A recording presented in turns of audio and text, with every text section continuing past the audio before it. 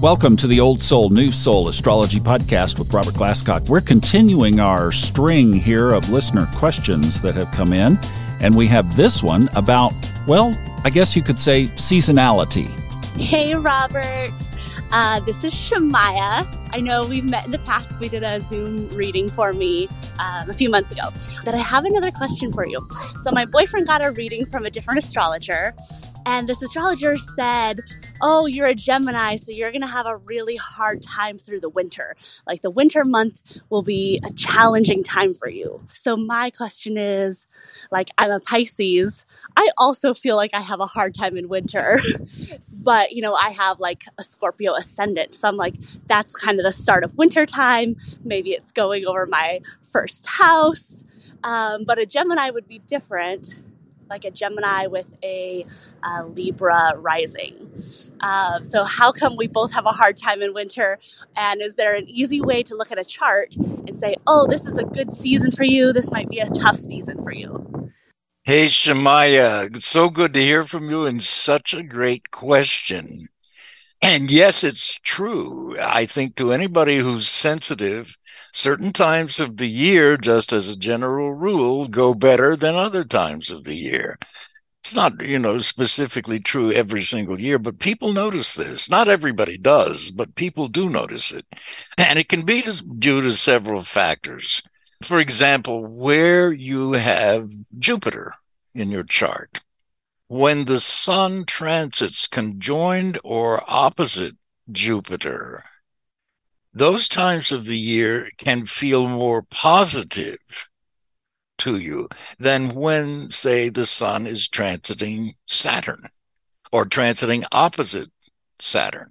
So that's one way to get a handle on different seasons of the year, and it's absolutely been true for me all my life. I'm very aware of it from basically August on. Is August through September, October, November, December to a certain extent. But that time of the year has always been good for me. Another time that's good for me is the summer. Interesting, because I have Saturn at Cancer, which is July. But the summer has often brought me business progress or business luck. And I have Venus trine that Saturn and Jupiter sextile that Saturn. They're both up in my 9th and 10th houses. So my business life as an astrologer and also as a television writer, both partake of those aspects. So that's one way to look at it.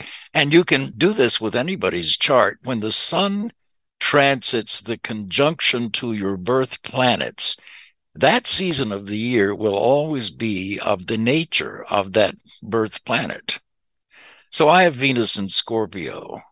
So, of course, I love the period from the end of October through November. And it's been true in my romantic life as well as my professional life. Venus is in my 10th house of career and so on.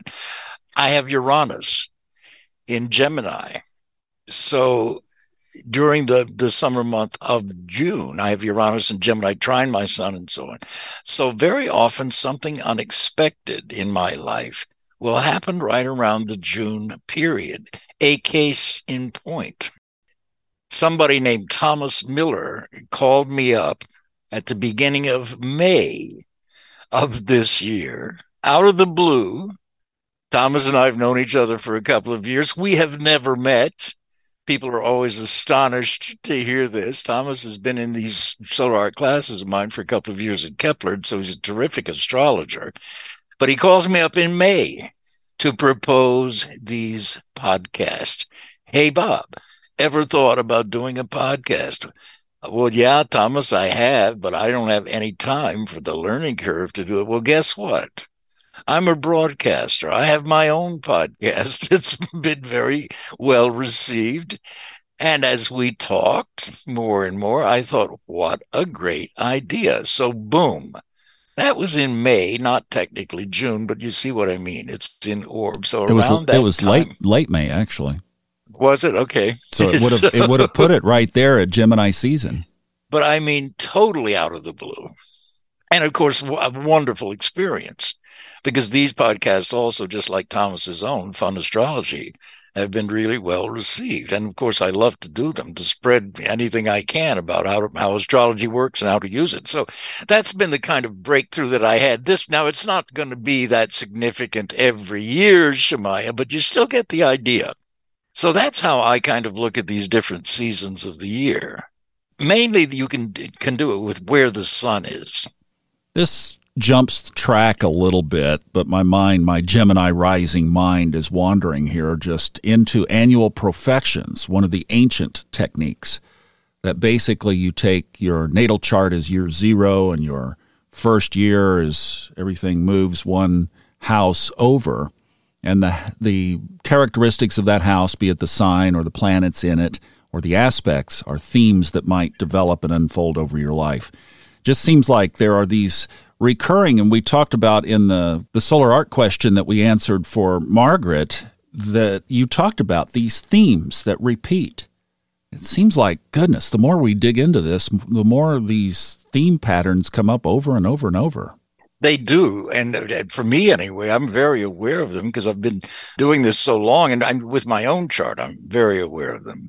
So that you get into, in my chart, August and September, particularly September, where I happen to have Mercury in Virgo and Jupiter in Virgo in my 9th house.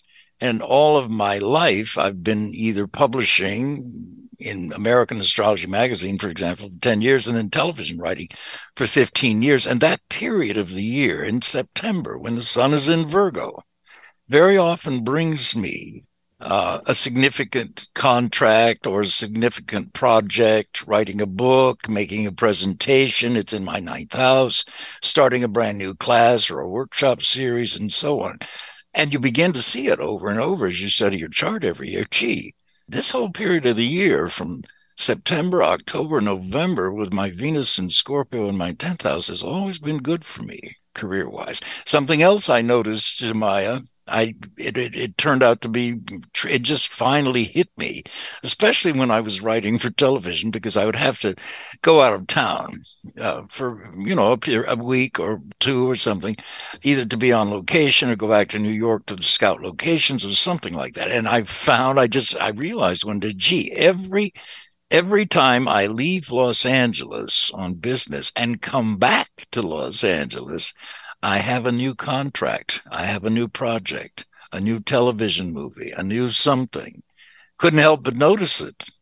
So once you begin to tune into this with your chart, you can absolutely predict those times of year, and you can think ahead and try and maximize them according to your own ambitions, if you will. And a couple of times a year that you could travel to Nepal and spend the month or two in a cave. It never has occurred to me. I love to visit caves, but I wouldn't want to live in one. Live in one, in spite of the fact that it might be Pluto season in your life, right? It's like, true. Don't answer the phone. Absolutely. I'm looking at Pluto in my own, which is in the early degrees of Virgo, and remembering that my first marriage ended in September. So there you go. All right, enough of that. Robert, thank you very much. Great question. And we are going to continue this series of questions with more. And if you have one, you can leave it for us at the Speak Pipe. We prefer that. I know you can do it on somehow through Spotify, but we really prefer if you just go to the funastrology.com website and go to the top. That orange box up there is a way to leave us a message. It's absolutely free, and it's anonymous. You don't even have to leave your email if you don't want to. Also, the show notes are packed with stuff, including Robert's natal chart. We'll put it in there so that you can reference it with what he was talking about. And our Discord channel, led by Kristen Lawhead, our YouTube channel, managed by Chet, my buddy, who has broken all the Old Soul, New Soul podcasts out into their own playlist. So we have a plethora of resources to put this information in your hands. Thank you so much for listening. More questions on the next episode on the Old Soul, New Soul Astrology Podcast with Robert Glasscock.